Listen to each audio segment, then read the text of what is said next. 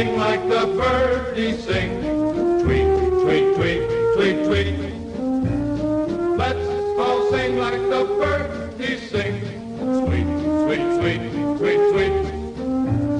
Let's all warble like nightingales. Give your throat a treat.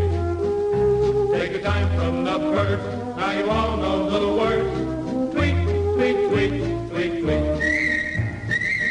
Hey, looking out there in Birdland, it's Anson Tebbets along with Chip Darmstadt. Here, weekend edition of For the Birds. May coming to a close. We're getting there, and it's been, I have to say, it's been a very pleasant May. We've had plenty of warmth. We've had traditional May, had a little bit of rain. I don't think it's really snowed, has it? Have we had any snow in May? Maybe in the beginning we had a little snow. I don't recall. Yeah. You know, there's often a surprise couple of inches of snow in May, but not maybe up in the mountains. Mm-hmm. We had a little bit early in May. Certainly had some warm weather along the way. Some 90-degree temperatures. I mean, like last weekend was pretty steamy. But back to this week, it's been classic May. In the 40s, 50s, 60s with brilliant sun in the morning, and so it seems to be chugging along. And so are the terns. We want to talk about terns today. Yeah, these are birds that you associate with the shore, of course, going to the ocean maybe on vacation, or places like the Jersey Shore or Maine. But we have a couple of nesting terns in Vermont, and I sometimes forget they're there because you have to go out of your way a little bit to see them. But we have both common tern and black tern nesting in Vermont. So let's start with the common tern. What's so common about the common tern? Well, not common in Vermont, that's for sure. It's a fairly I should say it's not too hard to see in Vermont. But it's not like going to the ocean and seeing dozens of them from the shore. But there's a couple places where they nest in Vermont, including Papasquash Island. I'm not sure what town that is, but it's up in the islands in northern Vermont, and it's been nesting here for probably thousands of years.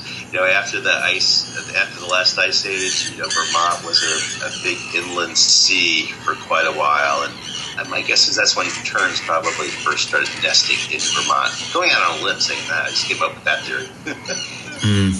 Well, they're pretty vocal birds, right? When you can certainly you get a crowd of them together, they're pretty vocal. Yeah, and especially if you're near one of the nesting islands. Papasquash is the only one I know of, and it's not really an island you can visit. You would be disturbing the terns nesting there. But if you're boating in northern Lake Champlain, it's also visible from the road. You might catch a glimpse of the terns flying over the island where they nest. And yes, very loud, very vocal. They're a colonial nesting species, like many terns. And so when you see one tern in Vermont, you often see quite a few terns. Yeah, and one good tern deserves another, right? Yeah, indeed. And it's the classic-looking tern, white underneath, gray above, with a black cap and an orange beak with a little black tip. Very graceful, streamlined, long forked tail, tapered wings. They're just very elegant birds. Gulls are stockier, more rounded wings, shorter tail. They don't fly as elegantly as a common tern. Although some gulls, like Bonaparte's gulls, must look a little tern-like in flight. Yeah, and I think that classic orange bill, and then they've got don't they have orange feet too? They do. Yep. Yeah. Short legs, short necks. So when you see a tern perched, they're quite low to the ground because their feet are quite short. But the bill is long, kind of dagger-like, and perfectly adapted for diving from a height into the water to catch fish. Yeah. So they're, like colonies, right? They, groups of them. Exactly, yeah. I mentioned Papasquash Island is one place I know they nest. I'm not sure. Do you know of any other nesting islands? There's probably only Yeah, definitely out in Lake Champlain, and I think they've done research on them for a number of years. And of course, those islands, there's lots of conflicts with the cormorants, I believe, that they've tried to control as well, because they drive out those. But I think that, from what I understand, that's somewhat under control now. I know it was big in the 90s. They had a program to make sure that population was under control, or tried to eradicate some of those islands that were just full of them. Yeah.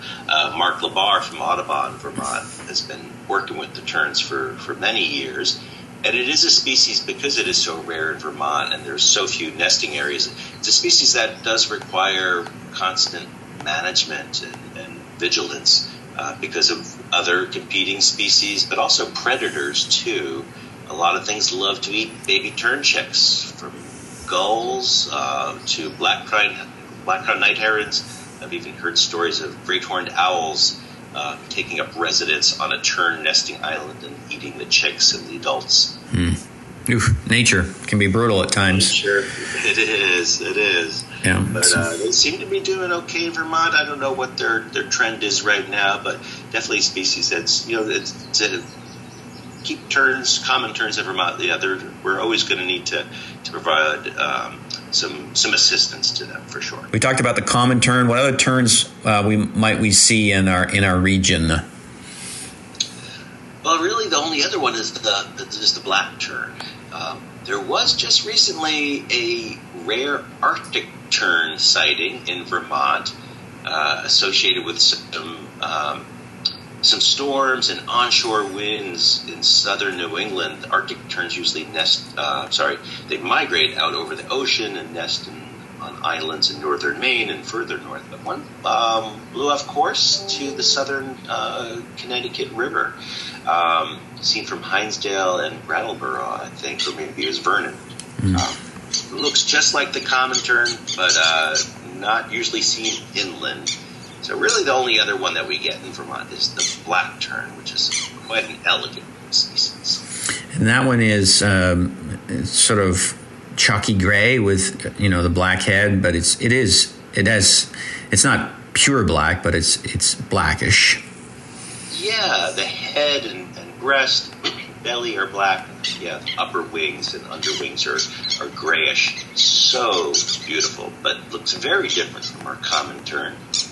And it's more of a marsh-dwelling species. They nest in marshes as well. And the only place to see them as a nesting species in Vermont is up in Missisquoi.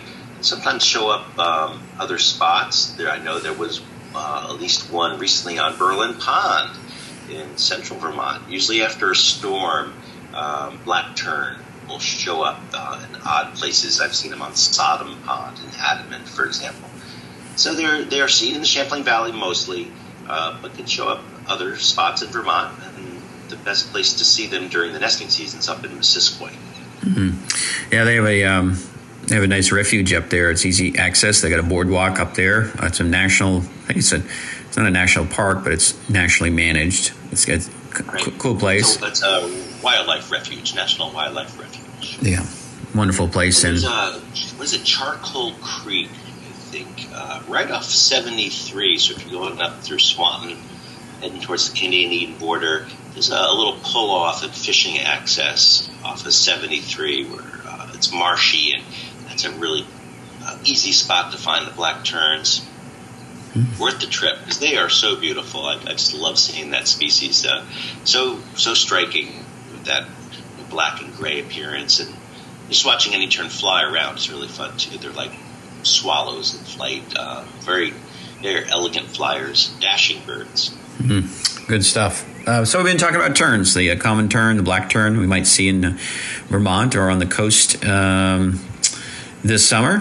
And as we close out the month of May, the common tern and the black tern. Well, we do have to fly out here for another weekend. I'm Anson Tebbets. I'm Chip Darmstadt. Or the birds. Let's all sing like the birdies sing. Tweet, tweet, tweet, tweet, tweet. Let's all sing like the birdies sing. Sweet, sweet, sweet.